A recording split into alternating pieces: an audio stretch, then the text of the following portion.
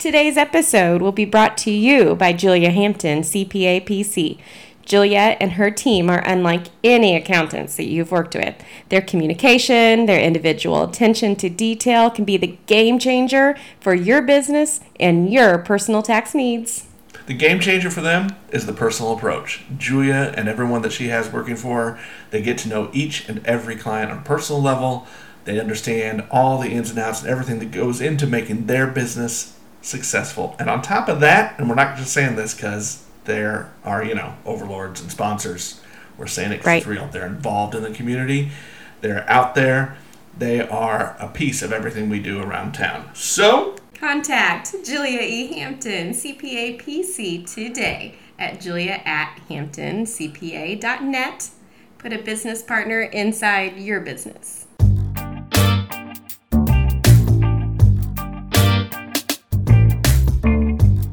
Not everybody has your story. No. Not every person that's a teacher has that type of backstory. Nope. So I guess really kind of what I wanted to delve into there is a level of empathy that you can naturally have for some of the students you see, that someone, the stereotypical person who grew up and graduated in Lee Summit, we don't think of that has that backstory. Yeah, but I think probably more do than we think. I think we can throw that stereotypical piece out, because when I go and do trainings, for instance, and as you know, Lee Summit's a community that people stay. There's still so many people that I went to school with that are still in the Lee Summit community, and through various opportunities to present and talk about trauma-informed care and things, I've had numerous people that I went to school with walk up and say, "Andy, I had no idea. I had no idea." Well, we don't wear a thing around our neck that says, "Hey, my ACE score is 6, and last night this happened," and whatever. We learn to hide it, and so. But the research tells us that 60% of adults report having been exposed to at least one significant traumatic event in their childhood. 60%, and that's everywhere. That's universal. And this research has been bore out over and over and over again in state after state after state. So this isn't an inner city problem or a rural problem or a socioeconomic problem. These things happen at all levels in all areas of society, and so I think people can empathize at some levels, but not every teacher's had the experiences I've had, and I'm happy for that. I wouldn't want people to necessarily have gone through that.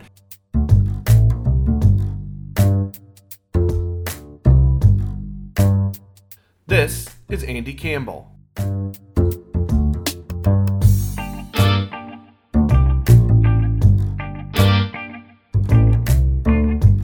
Andy Campbell, principal at Summit Ridge Academy. Welcome. Thank you. Glad to be here. Well, you are the principal for, do we still call them alternative schools? Is that the right language anymore? Yeah, that's the correct language.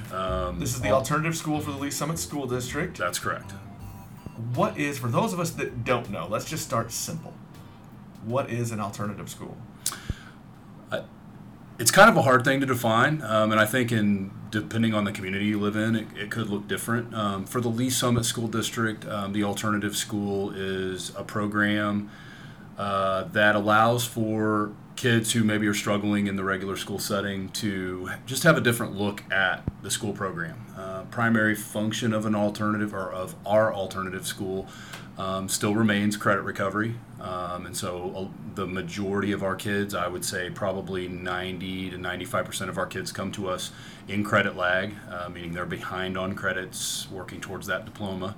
And so that still remains a huge component of our program, allowing students to get those credits made up, and we've built our program around accelerating the credit earning process. But then in addition to that, we work with students really coming at us with a lot of different things going on. Some kids struggle with attendance, with some discipline issues at their home schools, some mental health issues as well. We've started to see an increasing number of students coming to us dealing with anxiety and some other things. Obviously, our 3 high schools are relatively large, and that's just not a environment that some kids do well in. And so our program being much smaller, 120 to 130 kids, makes it a little easier for those kids to navigate this thing called school. You said 120, 130 students here, all high school age, correct? High school and middle school. High school and middle school. We do have a small middle school population. So what percentage is that roughly, and I probably should have done better research, but what percentage is that roughly of our total middle school, high school population? Wow. Very small percentage. You figure we have probably, I'll ballpark 6,000 high school kids, another, 1,800, maybe 2,200, 2,400 middle school, so 7,000-ish secondary kids, and I have 130 kids. So it's a very small, and those are obviously very rough numbers. It's a very small percentage of that population of kids. Well, we'll backtrack and let's talk about you a little bit before we really get into the programs here. You are a Lee Summit grad. You're a Lee Summit guy. You've been at this school for about 3 years. You told me. Yes. So let's talk a little bit about you coming back to your home school to work. Was that always a goal? Was that? Well, actually, it's my second stint. In the Lee Summit School District. So I graduated. Were you on parole for a while? Yeah, I guess that you could say that. I had to go out and get learned up, I guess, for lack of a better term. So I graduated from Lee Summit High School in 1990 when there was only one high school, Tiger High, and knew, I think, all along that I wanted to be an educator. Try to talk myself out of it. All the conversations about teachers don't get paid enough and this, that, and the other thing. But I was raised by my grandparents and who were both educators, and I kind of knew that was my thing. It also goes back to some very influential people in my life. My 5th and 6th grade teacher, my high school basketball coach, and numerous other teachers that I had that I just kind of always knew that I wanted to be an educator. What were some of those things that kind of pegged that to you? I just saw the value. I struggled in school early on. Home life for me was pretty dysfunctional. Some various things going on, and that kind of leads into some of the trauma-informed care talk that I'm sure we'll have later. So school was very difficult for me. Early on in elementary, I struggled a lot with behavior and attitude and things. I just didn't want to be there. Things were not good at home, and what we know is that when things aren't good, kids who are loved at home come to school to learn. Kids who aren't loved at home or struggling at home come to school to be loved. And I think I was looking for that, and we moved around a lot and just a lot of things. And it was 5th grade with Mr. Lanou, who was the first. Not the first, but probably the most significant influence on my life as far as really breaking me down and helping me understand what I was capable of. And so that was kind of the turning point for me in education. And so then it reaffirmed that. Again, my grandparents being educators, I was around them a lot and ended up moving. It was about that same time that I started to live with them or be with them a lot more. So I just, I look back and I was just the most significant influences in my life just happened to be educators. And so I kind of knew maybe I was predisposed for it. I don't know. There was something there, but I think I kind of always knew that I was going to be a teacher and a coach. I like that you said the name of your 5th grade teacher. And to me, that probably should be the goal of every teacher is that student, when they're middle-aged or older, can remember their name and that moment in time.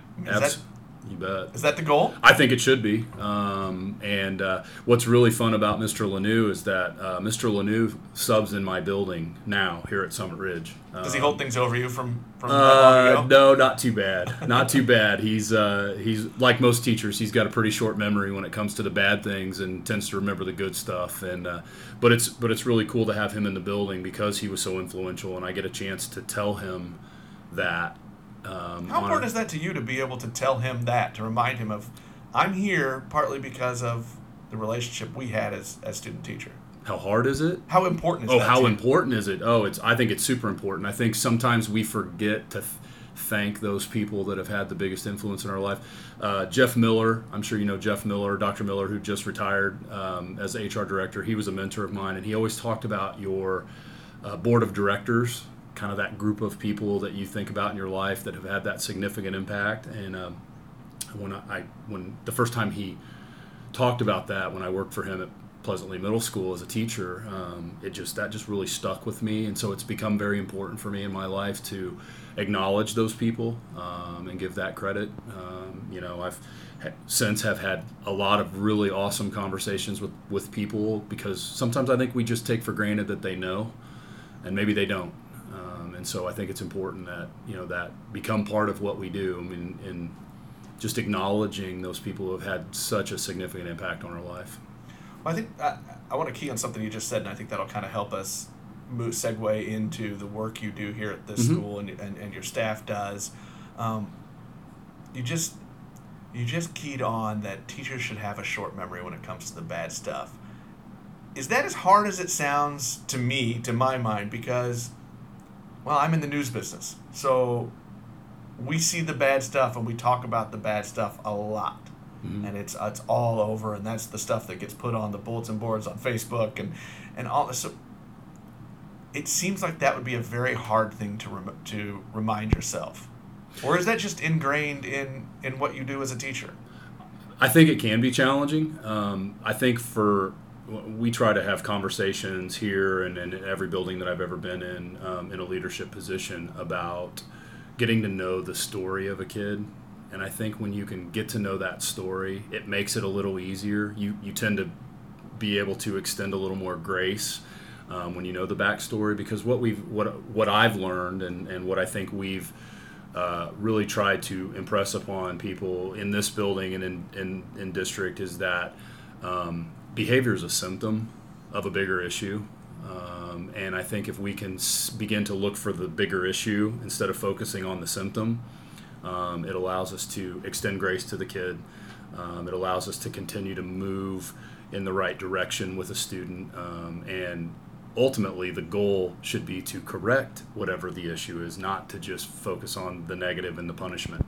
And so I think all of those things combined. But yeah, is it challenging? You bet. When somebody's in your face or somebody does something that's disrupts the order of your classroom, and you want to see something done. And I think when we can move past that a little bit, still hold kids accountable, certainly, and we do that here, but do it in a different way that doesn't alienate, doesn't shame, humiliate, those kind of things, then I think that's when we can start to make some real inroads with kids. Because let's be honest, some of the kids that we work with don't get a lot of that at home.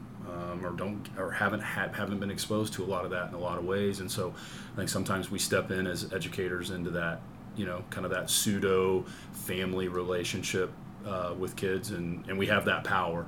Now sometimes it's whether we choose to use that power or not, but yeah, I mean, I think, is it hard? Yes. Is it important? I believe it's vital. I have been told by others that you actually make a point of interviewing and meeting with every student before they walk in the door of this school. Is that right? That's correct. That was something that was started by Bert Whaley, my predecessor, the guy who started this program. And I think, and there were a lot of amazing things, structures and things that were put in place before I ever got here. But that to me is probably, for myself personally and my own experience and my own kind of philosophy around it, is probably one of the most significant things that we do with students. But yeah, any student coming new to Summit Ridge comes to an interview. They have to bring a parent or guardian with them. And an interview sounds really formal. It's really all it is a really nice way to begin the process of building the relationship, getting to know the kid, learning that story, asking about the story, and then they get to ask about us. Because I think it's important also that that we allay fears and anxieties about coming to an alternative school, right? Because I think when you walk in the door here, I think the immediate response is, okay, this isn't what I expected, and usually in a positive way. It looks like a school, it feels like a school. It's not a lockup or a penitentiary feel to it at all. And so I think that interview does a lot to kind of set the stage for us to move forward and begin that relationship building. I would assume that a student coming here the first time, there's probably a pretty high anxiety level. Usually. I just think of my own perspective of things. Absolutely. I think in general, yeah, I think that's a pretty fair assumption to make that most, and I begin the interview with, tell me what you know about Summit Ridge, or tell me your first impression when you walked in the door, because I really want to know. I think it's important that we are addressing perception And so that was something that was very important to me when I took over this program, is that we continued to, and I don't want to say began because a lot of this stuff started again with Bert, that we continued the process of changing the perception around what it means to be at an alternative school. It's not a punishment. It's not a consequence. It's an opportunity for a kid who maybe has struggled in other ways. And it allows us as a district, as a staff here at Summit Ridge, to just give kids a different look at school and find out if maybe a different look is what they needed. And I would say our success, and I can speak specifically to the success we've had over the last 3 years, in the number of kids that we've seen be successful in the program and graduate, which ultimately is that kind of that measurable, tangible thing that we talk about as far as completing high school. We've had over 150 kids graduate from our program, get their high school diploma over the last 2 years. I think that speaks for itself right there. That the way you talk, it kind of seems like your career is one of these pay it forward kind of things. Absolutely. So what, let's go backward then again. I guess I'm curious as to some of the things that shaped you toward this, and I get the impression that's a fun bell. Yeah. I get the impression that there is a bit of if I had this for myself personally, it might have made things better. Am I reading that right? Yeah, a little bit, but I would say that a lot of mine is because I had this. You're really recreating. So I think in a lot of ways, what I get the opportunity to do almost on a daily basis is recreate all the best. I've always said as a when I became an administrator, and one of the main tasks of a building leader is to evaluate teachers. I've always said that if I ever had to go back into a classroom and teach, I would be so much better than I ever was before, because I've gotten to see so many amazing teachers do their thing, right? Like things that I had never seen before when I was just worried about my own classroom, focusing on my group of kids. And it's kind of the same. I kind of have that same mindset with this. I look back and I remember back to so many good educators that I had in Lee Summit. Even when I was struggling at school, it wasn't because the teacher was not good and not doing their job. I had amazing teachers. It was that I wasn't in the right place to do some things, and it took that,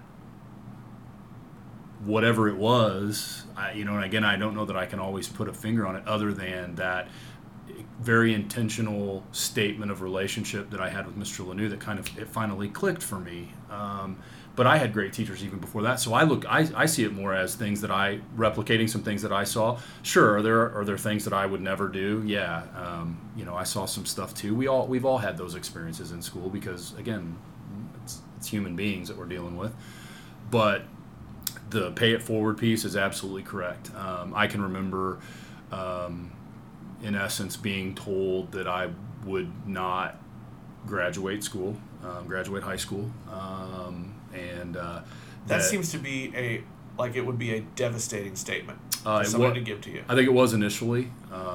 It reaffirmed for me my distaste and dislike of that whole thing called school when I was a kid, and then it took an equally strong positive to kind of shock me back into understanding that school was extremely important, and again, it was a lot of things going on in my life at that time, and you can't, you put your finger on several things, but the most important thing was, I know that that's something I would never even dream of saying to a kid, and I think I understand now, looking back on it, why maybe it was said, trying that shock motivation or whatever it was, because I was struggling.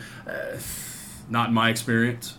Maybe for someone else, it is not something that is in my toolbox of things to use. I'd rather build a relationship and build a kid up and do those things, because I know that's what worked for me, and I've seen it work hundreds and hundreds of times for kids. But yeah, I feel an obligation to pay it forward. Without those and all those people that I've mentioned numerous times, I wouldn't be sitting here today. I wouldn't be doing what I'm doing. And for a minute there was the motivation was to ascend. I think when we struggle and things aren't good and stuff, how do we prove people wrong? We climb as high as we can climb in our chosen profession, right? So for me in education, that was, you've got to become a assistant principal, and then a principal, and then you got to go to central office, and then you got to become a superintendent. You got to be running the whole show. And it was probably 3 or 4 years ago, and then it really hit me hard when I went through training for trauma-informed care. None of that matters anymore. I know my why. I know why, I was bitter for a long time about family stuff, and, my grandfather always used to tell me, and it never made sense to me for the longest time, but he would always say, being bitter and angry at people is like drinking poison and waiting for the other person to die.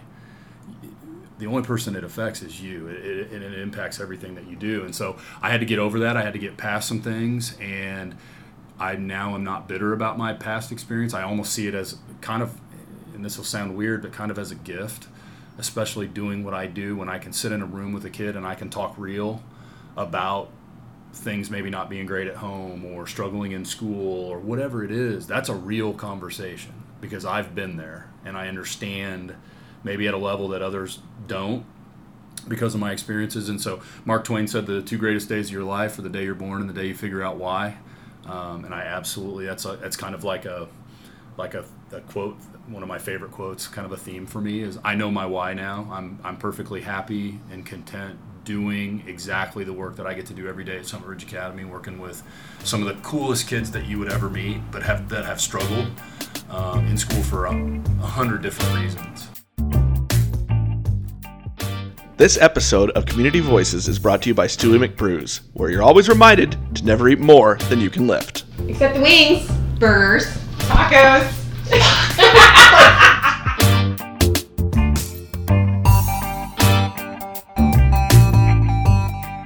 I think that's a pretty poignant thing to admit in a public forum, that the issues that you were dealing with in grade school, middle school, and high school, you were still trying to prove people wrong as a middle-aged professional in recent memory, and you just worked through it. And I think that's important that you to realize that you're laying foundations for kids now to work through things as they go through life, and it's more than just the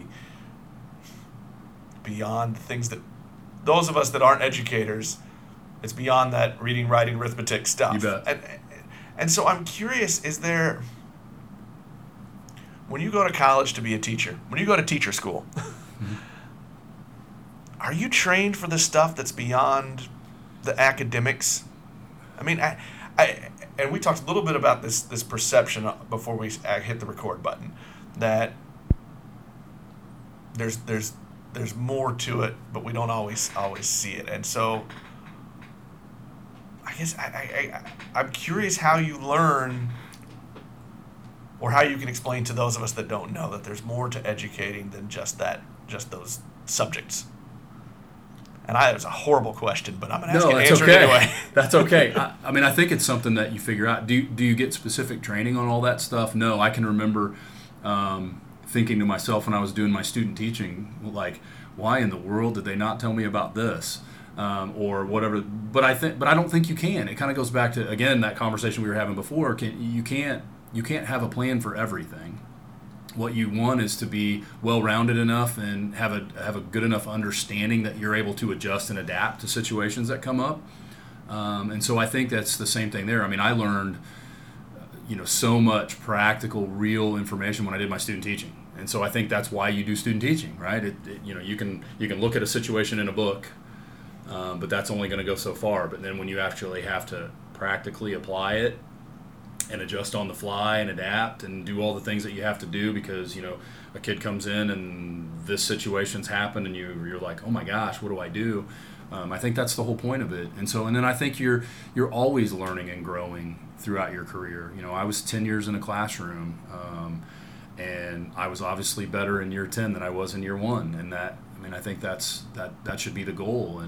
And then you go on, and are you ready to move on from the classroom into administrator role? I don't know that you can do things to prepare yourself, but until you actually sit behind the desk every day and work through the situations and stuff. So I think it's a constant learning and growing process. And you hope that maybe you grow personally too. That it's not just a professional thing that we're growing, that we're put in situations, and hopefully we get better as professionals and people from dealing with those things. And that's kind of what happened to me. It was that midlife kind of like realization, getting hit upside the head with, man, what are you doing? You're focusing on all the wrong things. And not everybody has your story. No. Not every person that's a teacher has that type of backstory. Nope. So I guess really kind of what I wanted to delve into there is a level of empathy that you can naturally have for some of the students you see, that someone, well, the stereotypical person who grew up and graduated in Lee Summit, we don't think of that has that backstory. Yeah, but I think probably more do than we think. I think we can throw that stereotypical piece out, because when I go and do trainings, for instance, and as you know, Lee Summit's a community that people stay. There's still so many people that I went to school with that are still in the Lee Summit community, and through various opportunities to present and talk about trauma-informed care and things, I've had numerous people that I went to school with walk up and say, "Andy, I had no idea. I had no idea." Well, we don't wear a thing around our neck that says, "Hey, my ACE score's 6, and last night this happened," and whatever. We learn to hide it, and so, but the research tells us that 60% of adults report having been exposed to at least one significant traumatic event in their childhood. 60%, and that's everywhere. That's universal. And this research has been bore out over and over and over again in state after state after state. So this isn't an inner city problem or a rural problem or a socioeconomic problem. These things happen at all levels in all areas of society, and so I think people can empathize at some levels. But yeah, not every teacher's had the experiences I've had, and I'm happy for that. I wouldn't want people to necessarily have gone through that, and I think they can find ways to empathize in other ways.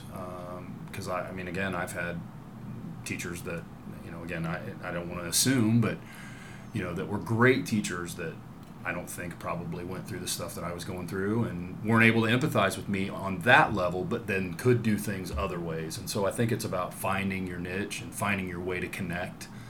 I think that's a gift. You want to talk about some of those unspoken things, I think that's the gift of good educators, is the ability to connect with kids. Well, let's use this then to move. You've mentioned it a lot, and we haven't actually said what it is. So what is trauma-informed care? So trauma-informed care is a model that's been around actually for a while, and predominantly used in the mental health field. And basically what trauma-informed care is it's a recognition of the prevalence and the impact of trauma on a person in their life, first and foremost. And then what it attempts to do is, using that knowledge, change the environmental factors that allow for a person to experience success, not re-traumatize them by policies or procedures that are in place and things like that. So it's kind of a model that's been around again for a while. It's just recently starting to gain a lot of momentum in schools, and it needs to, in my opinion. So that's really kind of what trauma-informed care is. It's kind of a model of how to create an environment where people who've been exposed to trauma can thrive and not be re-traumatized. I want to talk a little bit about trauma itself, that word, because you use that word, and most of us, and I'm just going to say my brain, comes up with the most horrific things I can think of that would happen to a kid. Sure. But it's more than that. It is more than that. So there's kind of two schools of thought on that. When you think about like the research that's been done, and when they look at ACEs, the ACEs study, which was probably tell us a little bit of what that is. Yeah. So the ACEs study was done it was a joint effort between Kaiser Permanente and the Centers for Disease Control, Dr. Felitti and Dr. Anda, basically sought to find, is there a connection between people being exposed to ACEs, which is adverse childhood experiences, and long-range health outcomes. And so what they did is they kind of defined, for the purpose of study, an original list of 10 ACEs, which included physical, emotional, and sexual abuse, physical and emotional neglect, having a family member incarcerated, living in a home with substance abuse, living in a home with mental health, somebody that had mental health issues, living in a dangerous neighborhood, being exposed to violence, those kind of things. So when you say extreme, yes, kind of an extreme. And they, for the purpose of doing that study, that's what they did. And they sent out a survey to, around just under 18,000 people, adults, and said, ask a series of questions. And what they were getting at was, how many of those things have you been exposed to in your life? Well, then they compared the results of that to then health outcomes, because we're talking about adults. So we've got health records, and we can go back and look at what have they been exposed to, and so on and so forth. And they began to draw some fairly significant conclusions from that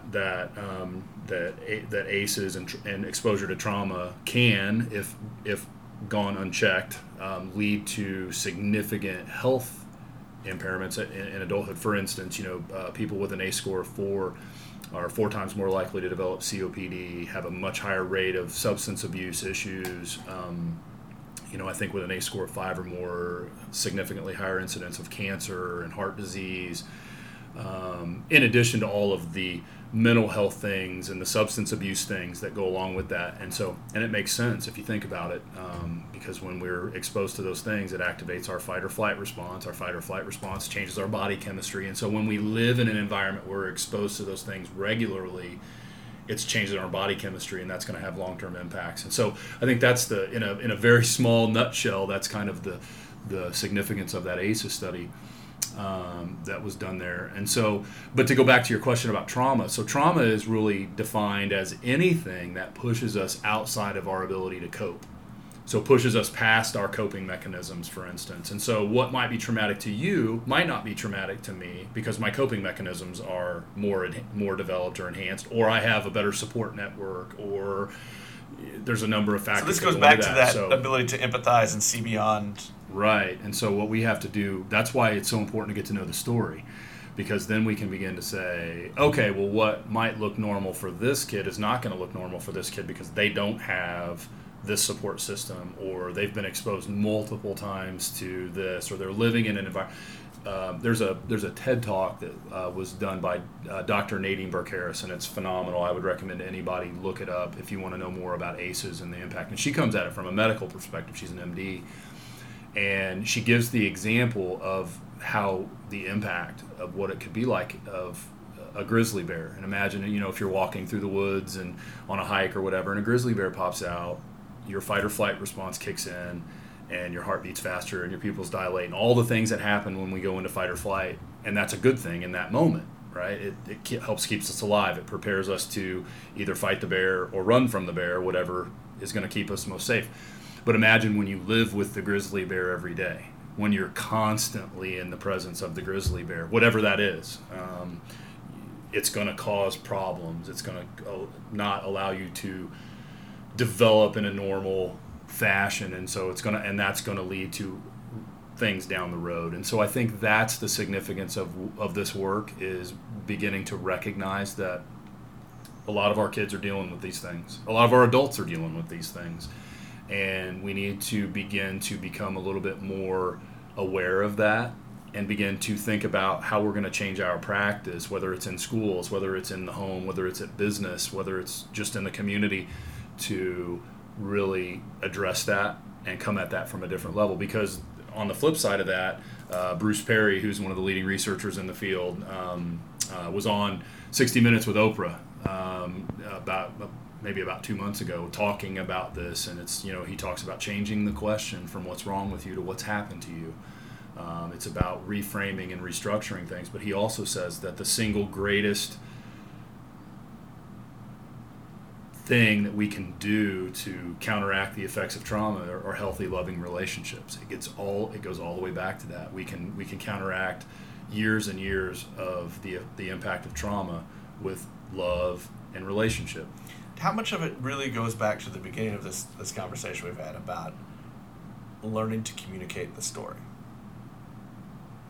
Well, I think that's Is that huge. Everything? I think that's huge. It's such a big part, because I think when we can learn to do that, I guess that would be the outward appearance of healing, right? It's when we stop being bitter about our situation. It's when we stop using our situation as an excuse for why we're not able to do things, and it allows us to embrace that. Is it learning to answer that question, what has happened to me? I think in a way, yeah. Because not every kid can do that. Tell me what's happened to you. I don't want to talk about it. That's a very typical response. Why? Well, they're not ready to talk about it yet. And so that's where persistence and that relationship become key, because why would you not talk about what's happened to you in your life? Well, you don't trust the person that you're talking to. There's no relationship there. You've been, when you've talked about it in the past, you've been made fun of. It's been held against you, a variety of things. And so it's about that reestablishment of trust. And so when you can get a kid comfortable enough to begin to tell the story, then in my opinion, I think that's a sure sign that you're making headway and you're beginning to build that relationship, because that's not something that people just talk about naturally. All the bad things that have happened to them. How do you merge that with academics? Because again, that's not something that those of us outside the field really. I have trouble understanding that, of how you. I understand what you're doing on this side, and I understand the academic side, but how do you do both of those in the same building? And what do you get them for 6.5 hours a day, 7 hours a day? Yeah, about 7 hours a day. I think it just becomes ingrained in what you do, and I think that relational piece. See, I believe you have to reach the heart before you reach the head, or to use another famous quote that we've always heard. Kids don't care what you know until they know that you care. You can say it however you want. Bottom line, it boils down to relationship. And I would, when I'm confronted with the question of how do you don't have time to do all that, and my response is no, I don't think we have time not to do it, because at the end of the day, I can have the best curriculum, I can have the best things in place, and if I've got a kid who's not right, is dysregulated, isn't in a good place, is struggling with all these other things, curriculum isn't going to matter, because they're never going to get to it. They're going to always have the excuse to not do the work. And so I think the work that we have the ability to do here at Summit Ridge, because of our size, and don't get me wrong, this work happens in every school.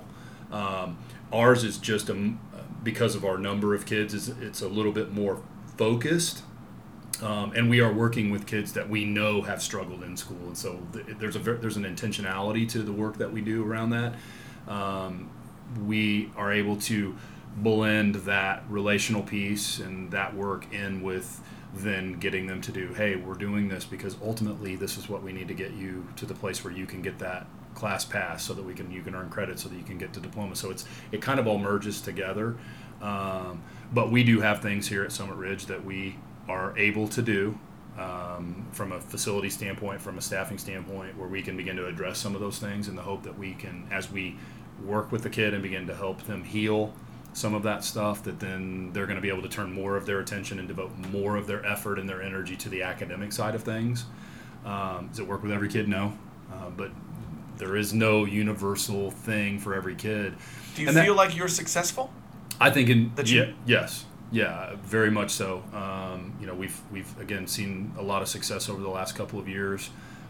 In our program, we've seen in general. So, again, as you look at data, you always have to have data to back up what you're doing. And so what we decided to do, because we believed that we had to change that culture around discipline and how we handled kids when they were making poor choices.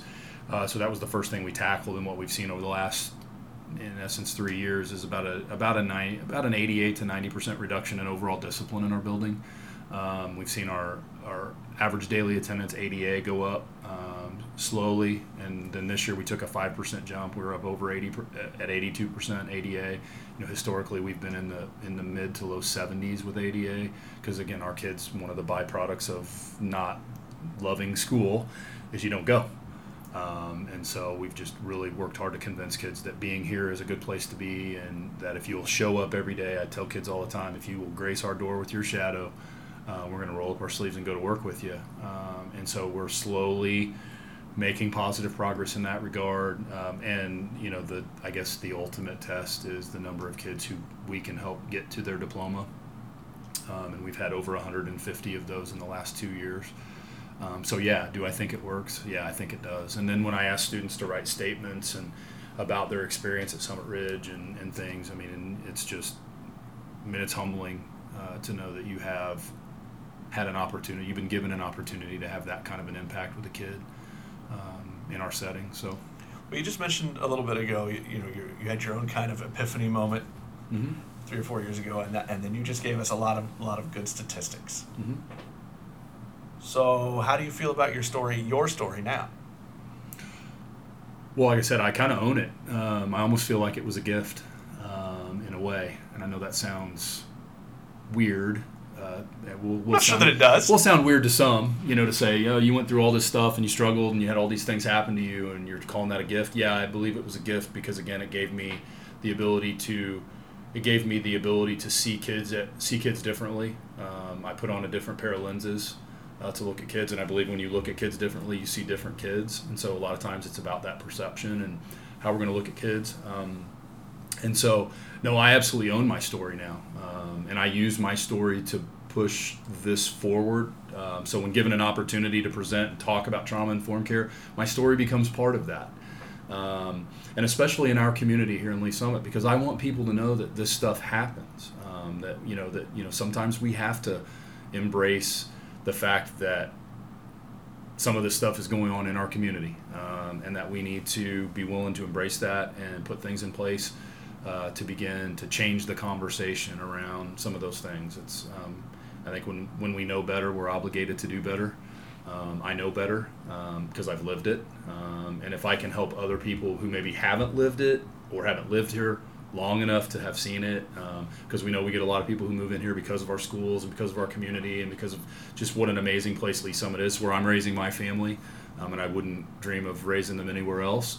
But with that comes the obligation to make it the best place that we can possibly make it. And so if my story helps with that, then so be it.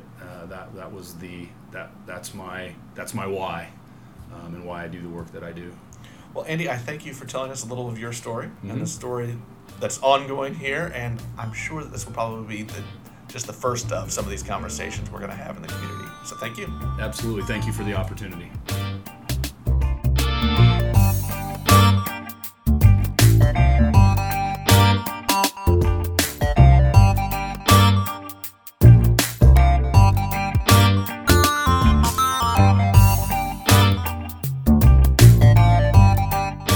We always talk to people about shopping local, the importance of shopping local. Here's one great reason about shopping local is that you know the people you're doing business with. They're your friends, they're your neighbors, they're people you go to church with, people you hang out with.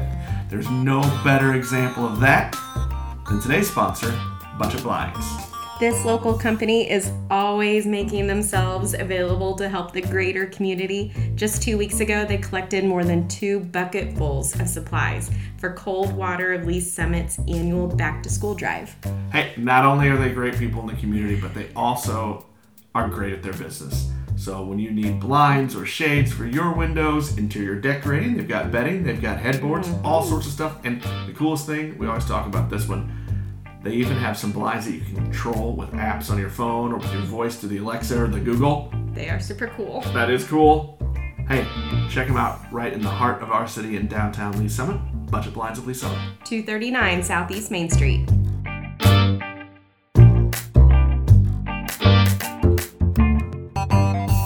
You have been listening to Community Voices, a weekly podcast celebrating the individuals who make our community. Catch the show each Monday at link2leesummit.com or subscribe to this podcast on Stitcher, iTunes, Google Play, or your favorite podcast app. Do you have an interesting story? Does your neighbor, teacher, classmate, or friend? Let us know about it. Connect with us at link2leesummit.com or through Facebook or Instagram at link2leesummit.